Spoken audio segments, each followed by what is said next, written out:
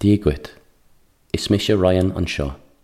The story for this episode was requested by Galway man living in Clare, Sean O'Byrne. Gurav Mahagut Sean. An Ishfasha Gadi on scale. Tarishtak.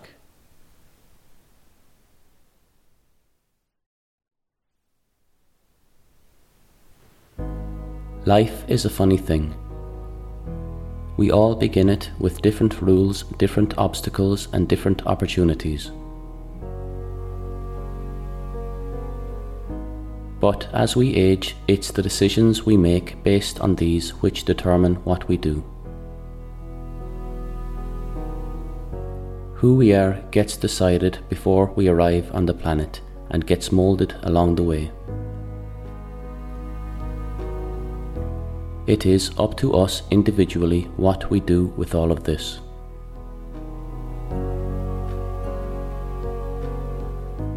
I myself am still trying to figure it all out. I assume you are too. Nobody really knows what we are doing in life.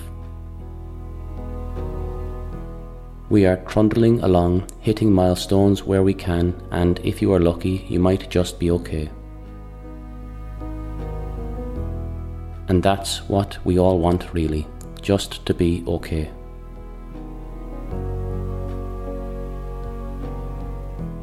Well, one man didn't want just that.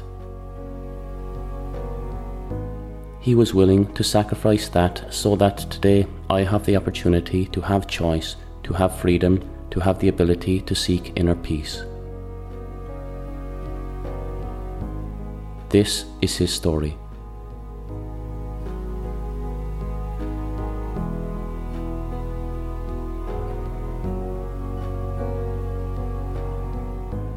In 1823, in the Viking city of Waterford, in what is now the Granville Hotel, a child was born.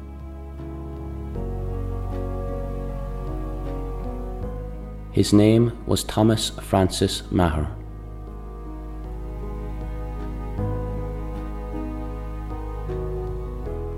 Thomas came from a family of adventurers. His father, also named Thomas, was born in St. John's, Newfoundland, but returned to his own father's homeland of Waterford in order to look after his father's family business. Here he went on to become the mayor of Waterford, the first Catholic mayor of the city since the dreadful penal laws.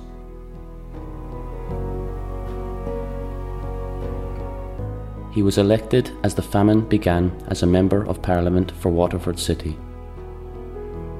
He held this role acting for the interest of the Irish under the British Crown until 1857.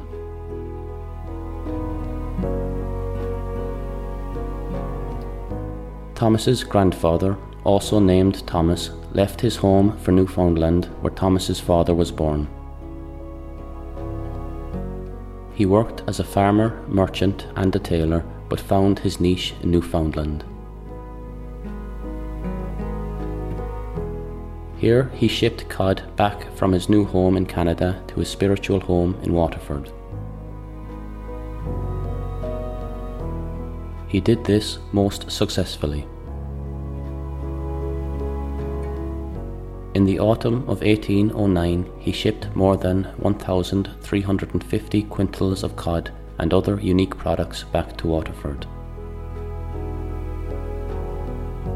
At the time, Newfoundland was a British colony, and the Irish were the majority population.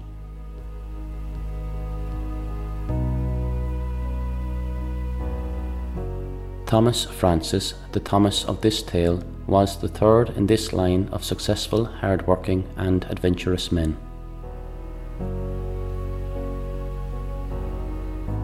He was one of 5 siblings born to his parents. His mother too was a person of note. Her name was Alicia, and she was the second eldest daughter of Thomas Quan and Alicia Forrestal. Her father was a successful trader and he was a partner in a large business in Waterford. Alicia was a kind and caring mother, but her time was cut short with her children, as at the age of 3.5, Thomas was told that his mother had passed away giving birth to twins. Only one of the twin girls survived this ordeal. Such were the conditions in Ireland at the time for the Irish. Only Thomas and his older sister Christine managed to live past childhood.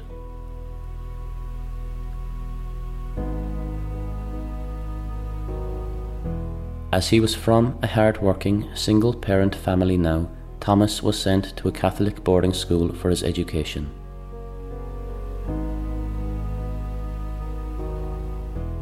He was a very bright and capable boy. When he turned 11, he earned a place in the Jesuit school of Clongowes, County Kildare.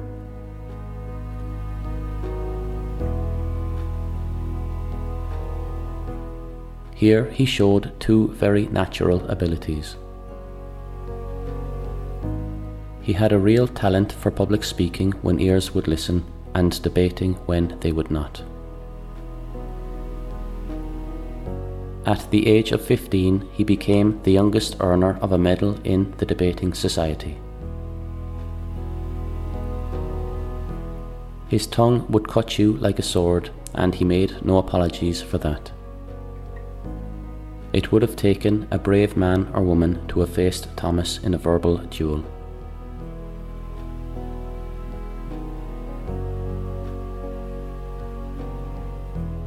The great Daniel O'Connell once witnessed Thomas's speaking ability whilst visiting the college and wrote of the experience. A genius that could produce such a work is not destined to remain long in obscurity.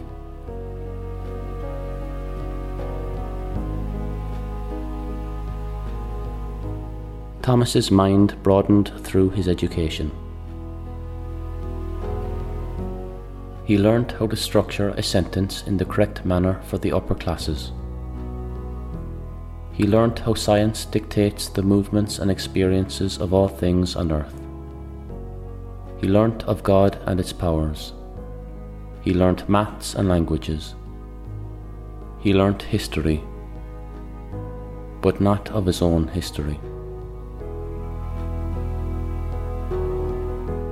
Throughout his schooling, the story of Ireland was hidden from Thomas's mind.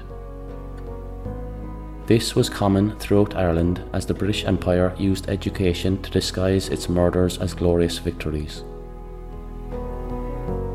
It locked the story of Ireland away from the Irish. But Thomas was one of the fortunate ones, for his father and grandfather ensured that their descendants knew of Ireland. At home, Thomas was taught about revolution, Celtic warriors, ancient battles, and glorious victories. He was taught of the wolves which once roamed, the gods who once ruled, and the land which once breathed. He was also taught about oppression, slaughter, and horror under the watchful eye of the crown.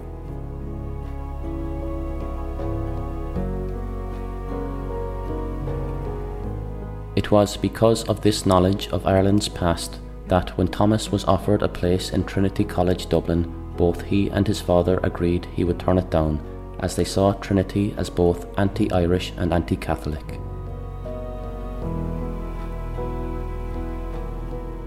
The once monastery of Trinity, until 1793, had banned any Catholics from attending their school of snobbery. After this point, those who were not Anglican were not allowed to be scholars, professors, or gain any real title from the college. This rule lasted for a further 80 years. In 1871, such was the college's attitude towards the native Irish that the church prevented Catholics from attending the college without consent from their bishop. This rule lasted until 1970. Instead of joining the school of Irish oppression and where slave owner George Berkeley spent his earnings, Thomas and his father decided that the Jesuit College of Stonyhurst in Lancashire, England, was a better suit for Thomas.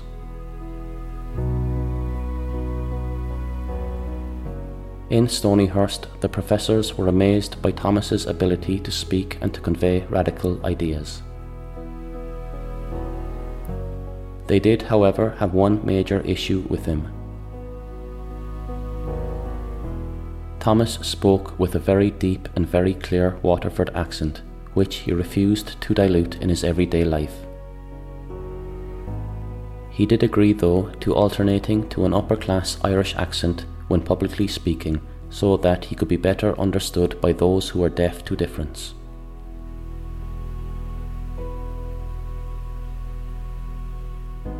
After a few successful years in the college, Thomas returned home to begin life as a man. He toyed with the idea of joining the Austrian army, as was common for an Irishman of his age and heritage. He decided eventually against this, however, and instead went to Dublin to train as a barrister. Whilst doing so, Thomas became involved in the Repeal Association and their work to repeal the Act of Union between Britain and Ireland. This was essentially a bill to join Ireland and Britain under the one kingdom. Understanding his people, his history, and who he was, Thomas was totally against any union between Ireland and the sword which pressed on the neck of the harp.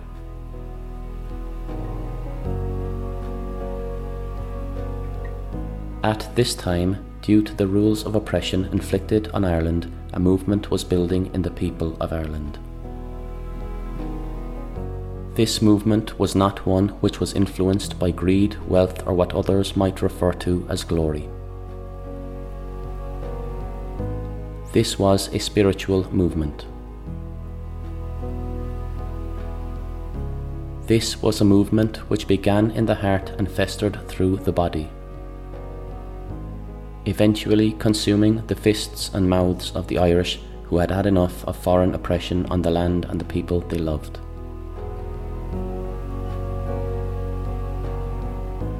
At the forefront of this movement were three brave Irishmen, two Catholics and a Protestant. Thomas Davis, John Blake Dillon, and Charles Gavin Duffy stood together as Irishmen and began publishing a newspaper called The Nation. They began sharing the hidden story of the Irish with the Irish people. The three men were members of Daniel O'Connell's Repeal Association, the group who would become known as Young Ireland.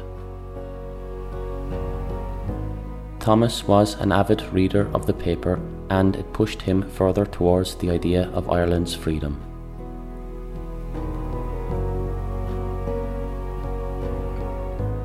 In December 1844, Thomas Senior and Junior attended a repeal meeting in their home city of Waterford.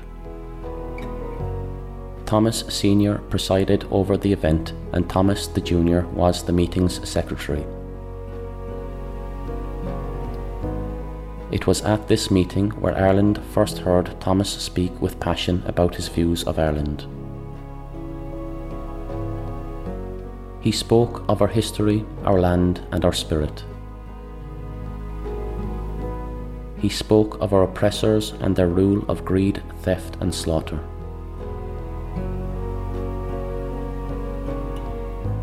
The crowd stood amazed. After the event, word spread throughout Waterford of Thomas's words. It was soon announced that he would be speaking at a city meeting, and the entire county turned up to hear the words of the risen Irishman.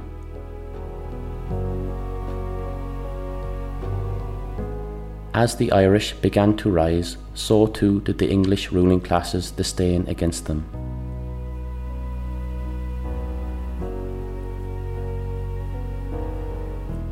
As Thomas's message swept across Ireland, so too did the blight of the potato crop. The famine had begun the great genocide of the Catholic Irish. With it, the Irish were forced into acts we cannot comprehend today.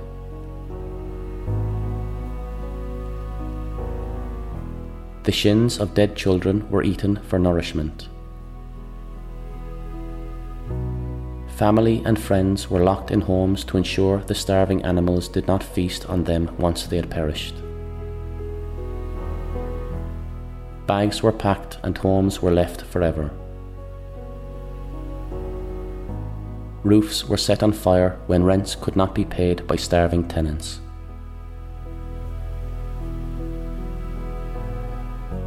Starving and frozen, we roamed our own land in the hope of the relief of a meal or death. As we did, Queen Victoria grew fatter and fatter.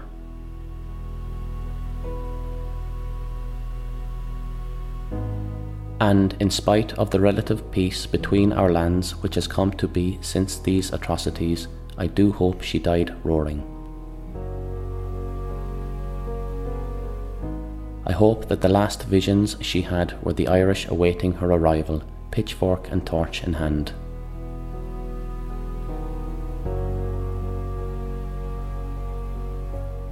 Thomas travelled the island to investigate what was happening to his people. He quickly learned of food being exported from the island to feed the empire and its leaders. Outraged and heartbroken, Thomas rushed to France in the hope of finding aid.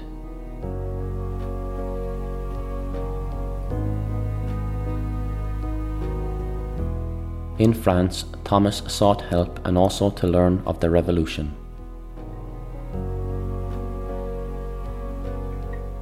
It was here that Thomas met with a group of French women who had heard of the struggle of the Irish. They presented Thomas with a cloth. Thomas unravelled the cloth to discover it was in fact a flag.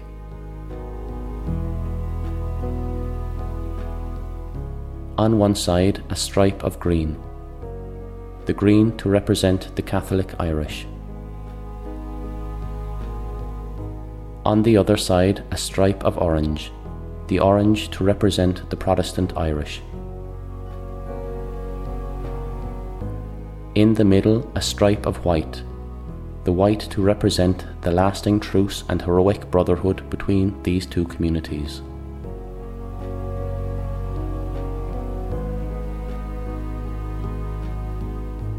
Thomas returned to Ireland with this flag in hand.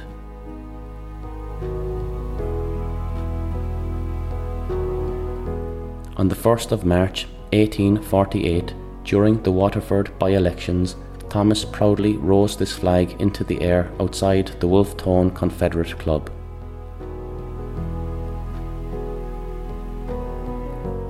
Here, for the first time, the flag of Ireland, which we recognise today, flew for all the people of our land.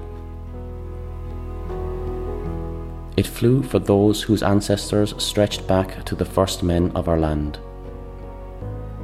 It flew for those whose ancestors arrived here and created their homes. It flew for those who were born here to parents of other nations. It flew for those who left home in search of better lives. It flew for those far away from home whose souls belong in our valleys and rivers. It flew for all the children of Ireland.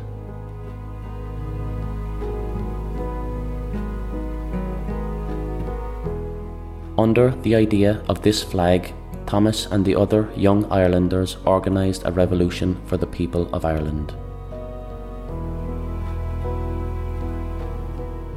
They mustered up the force to fight back, but as the famine raged on, the Irish were too weak and weary to fight. The rising didn't last very long.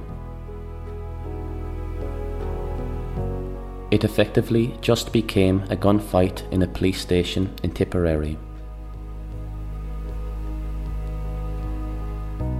Such was the failure of the rebellion to ever take off that this revolution gained 3 names.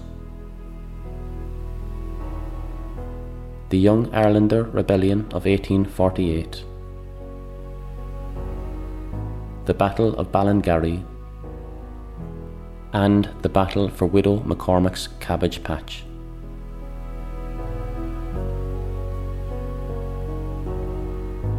Thomas and the other leaders were arrested and sentenced to be hung, drawn and quartered.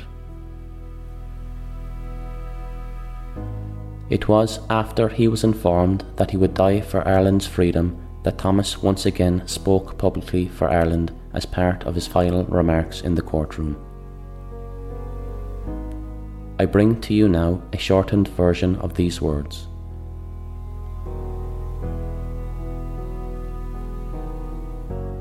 My lords, it is my intention to say a few words only. Did I fear that hereafter, when I shall be no more, the country I tried to serve would speak ill of me, I might indeed avail myself of this solemn moment to vindicate my sentiments and my conduct. But I have no such fear. The country will judge of those sentiments and that conduct in a light far different from that in which the jury by whom I have been convicted have viewed them, and by the country the sentence which you, my lords, are about to pronounce will be remembered only as the severe and solemn attestation of my rectitude and truth. Whatever be the language in which that sentence be spoken, I know that my fate will meet with sympathy, and that my memory will be honoured. I ascribe no main importance, nor do I claim for those efforts any high reward.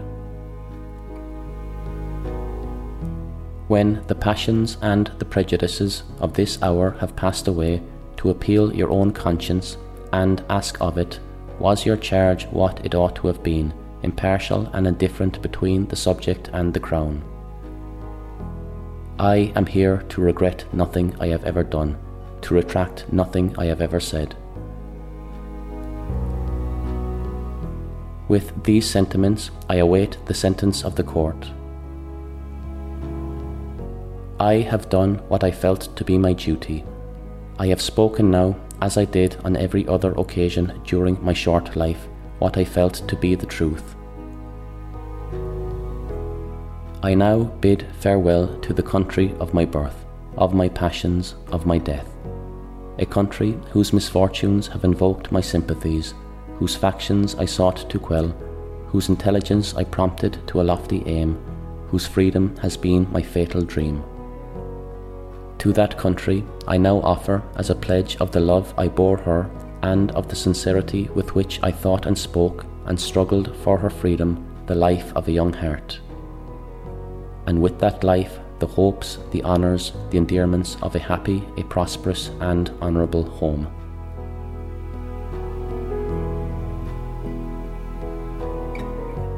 Thomas was sent to Richmond jail to be executed.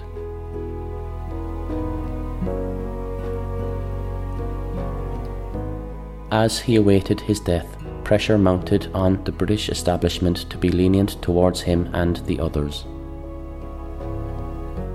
The powers in France and the Church stood with Thomas and pressed the Crown for mercy.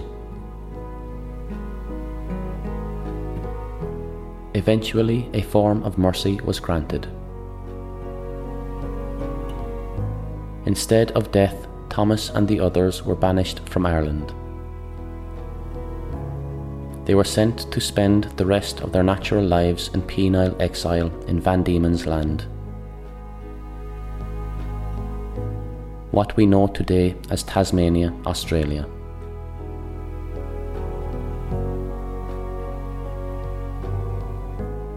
Part of the deal was that Thomas could live with some freedoms so long as he did not attempt to leave the island, and should he have to leave at any point, he would register his absence with the local authorities. He understood this meant he was never to return to Ireland.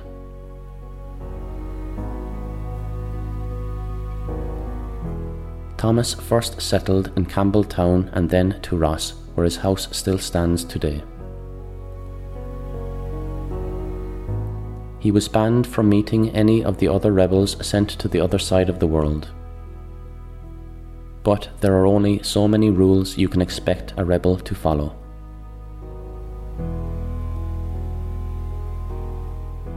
Whilst in Van Diemen's Land, Thomas married Catherine Bennett, the daughter of a farmer who had been sent to the land for theft many years before.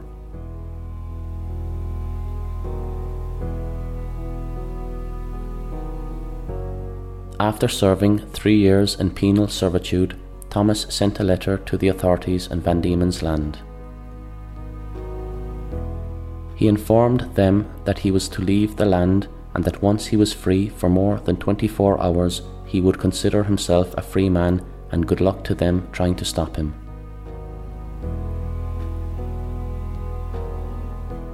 Thomas and the other banished rebels then all marched to the northeast of Australia.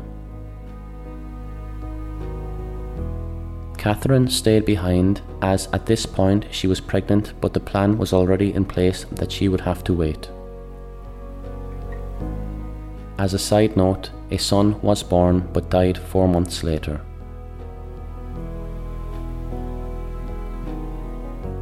When Thomas and the others reached the northeast, they climbed into a rowing boat and the exiled rebels of Ireland set off, blindly rowing into the wild ocean. A chance at freedom was worth the risk of death. The waves punished them for their risk, thrashing them across the sea. The monsters of the ocean came to investigate. The skies punished their lack of cover, and their Irish skin blistered and burst under its pressure.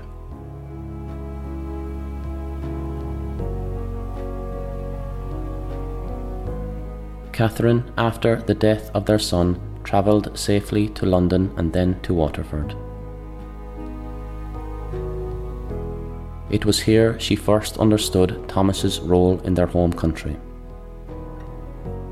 When she arrived in Waterford railway station, thousands of Irish people cheered her arrival.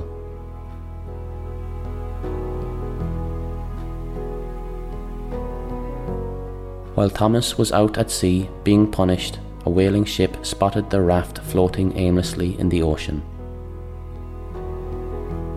They were picked up and they explained who they were. With other Irish on board the ship, there was no issue as to their cause.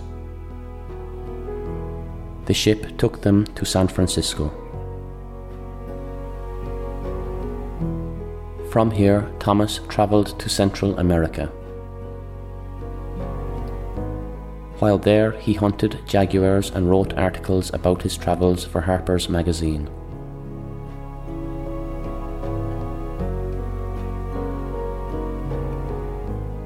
Thomas returned to San Francisco and spent a few months here with the others as they planned a further rebellion supported by the Irish in America.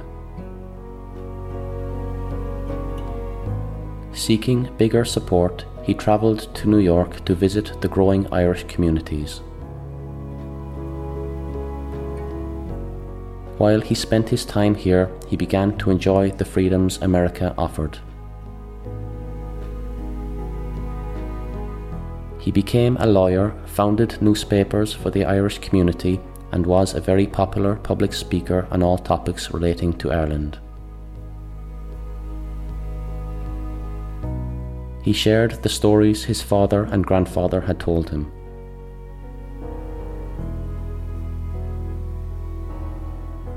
Catherine joined him here for a time after she settled in Waterford.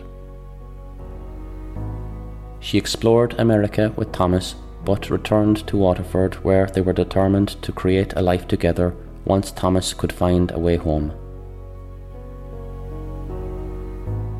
When Catherine returned, she discovered she had become pregnant. The pregnancy took an awful toll on her body, however, and she became very ill. On one occasion, Word spread that she may be close to death. This caused a crowd of nearly 20,000 people to gather outside the home she was creating, and the people kneeled to pray for her survival or peaceful passage to the other side. Catherine gave birth but passed away soon after. Their son was named Thomas after his father.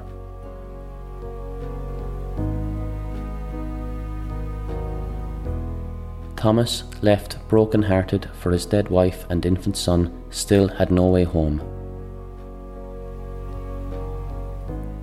Family in Waterford raised his son in his absence.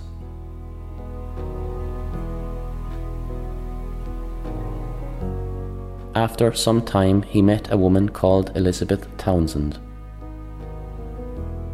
Elizabeth was the daughter of a wealthy Protestant family who were against the idea of their daughter marrying a Catholic more than the idea of her marrying a convict. Elizabeth converted to Catholicism and married Thomas.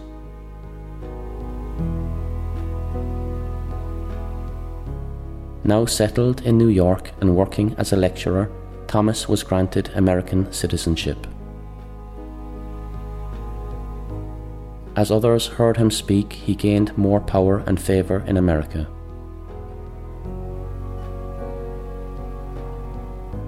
In order to secure his citizenship, he managed to get a judge to trial him in America for what he had done in Ireland, and was found to be guiltless of crime.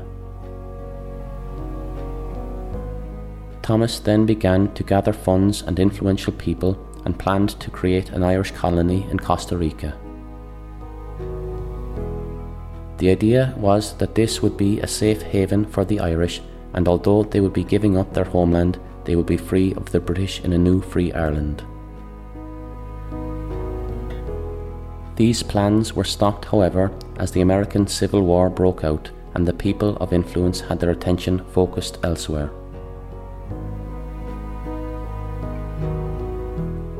Due to his own influence and history, Thomas was commissioned as a captain of the New York State Militia in the Union Army.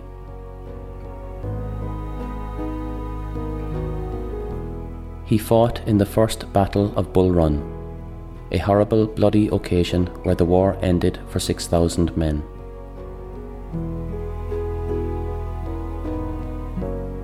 Thomas's influence in the army was clear, and the superiors took note of how he handled himself in both battles and managing his men. He was informed he was to organise the Irish Brigade, a group of Irish men. They had the war cry Fáic a Bhealach, meaning clear the way. Such was their bravery in rushing to the front lines of battle.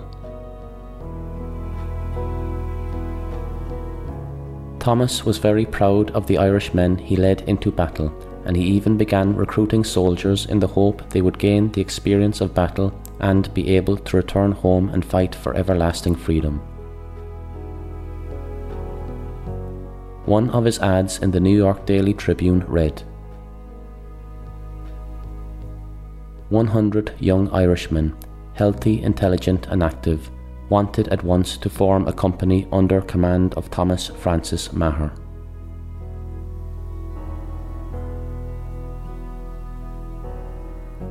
By 1862, Thomas was promoted to Brigadier General.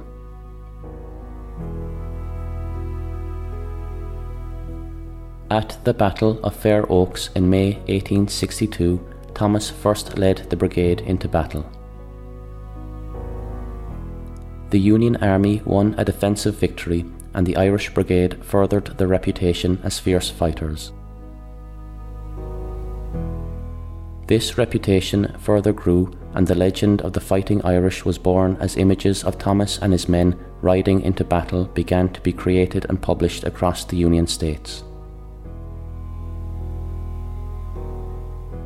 Following the Battle of Fair Oaks, Thomas was given command of a non-Irish regiment.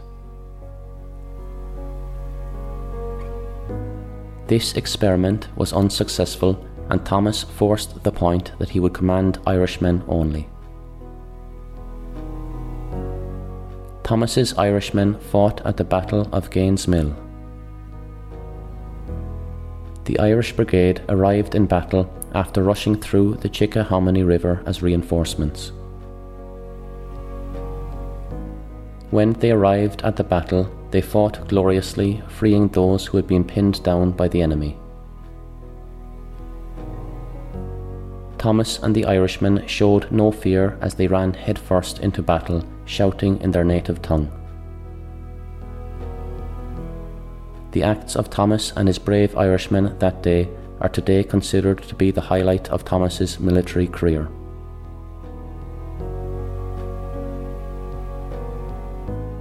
The war was going well for Thomas and his men until the Battle of Chancellorsville. His troops perished in the battle, which saw 30,000 men killed or wounded. There was an estimated 4,000 Irish men lost to that battle, never to breathe the air of home again. Thomas himself fell off his horse, badly wounding his leg.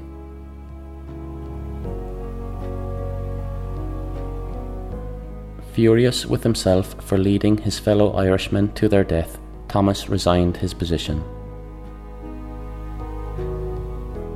A few months later, he was returned to a commanding position as the availability of leading officers became scarce due to the body count growing higher and higher. He was instructed to command the military district of Ottawa.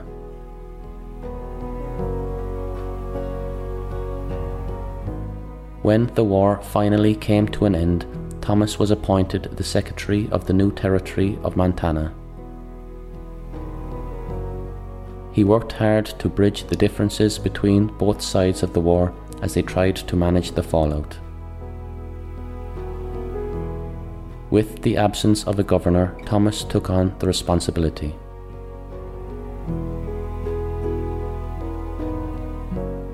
There were issues in Thomas's time here. Rivals for his role attempted to sully his name. Those who he had fought against in the war did not respect his position, and the Native Americans were rising against the settlers to retrieve their stolen lands.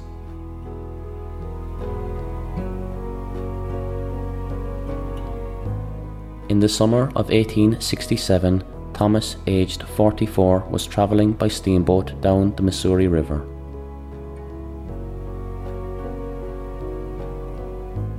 He had been to Fort Benton to collect guns in order to fight against the rising Native American forces should they be required.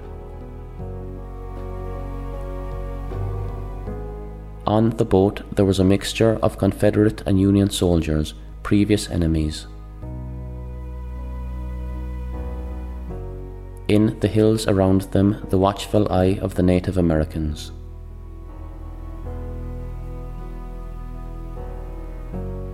At some point during the journey, Thomas left the boat, but not through his own accord.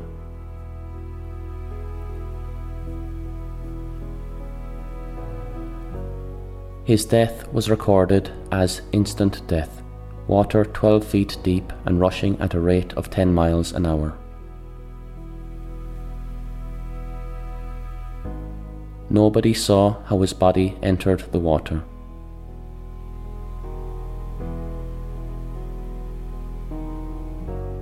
Thomas's body was never found.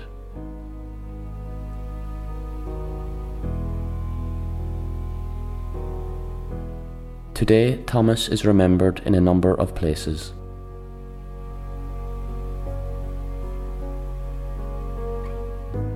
In 1905, a statue of Thomas on horseback with sword raised was placed on the front line of the Montana State Capitol in Helena. A similar statue was placed outside his home in Waterford in 2004. In 1963, American President and Irishman John Fitzgerald Kennedy spoke of Thomas's legacy, leading the Irish Brigade into battle in the American Civil War. He also presented the battle flag of the brigade to the people of Ireland, and it hangs to this day in Leinster House, the location of the Irish Parliament. In 1982, the Ancient Order of Hibernians formed the Thomas Francis Maher Division 1 in Helena, Montana, dedicated to the principles of the order and to restoring a historically accurate record of Thomas's contributions to Montana. The military fort at Camden near Crosshaven, County Cork was renamed Fort Maher. Maher County in Montana was named after Thomas. A monument at the Antietam battlefield was dedicated in his honour.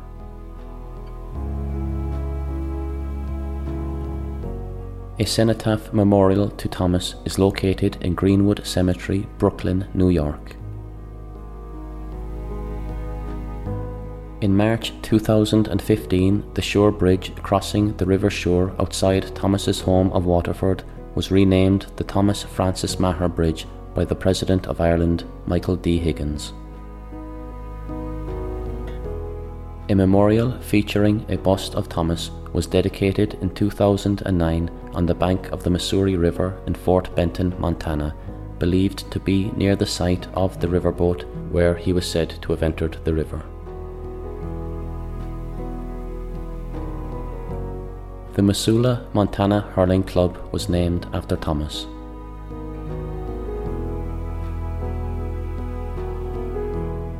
For me, Thomas will always be remembered by the flag that he raised for us all.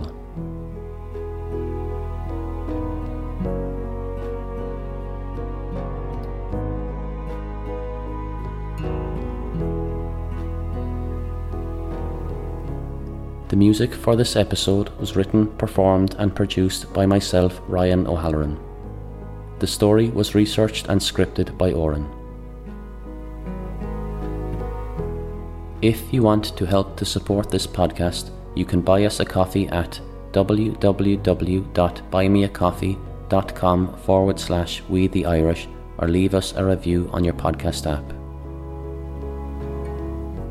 Ryan is Anam Dum, Gurav Mahagut, Slánanish.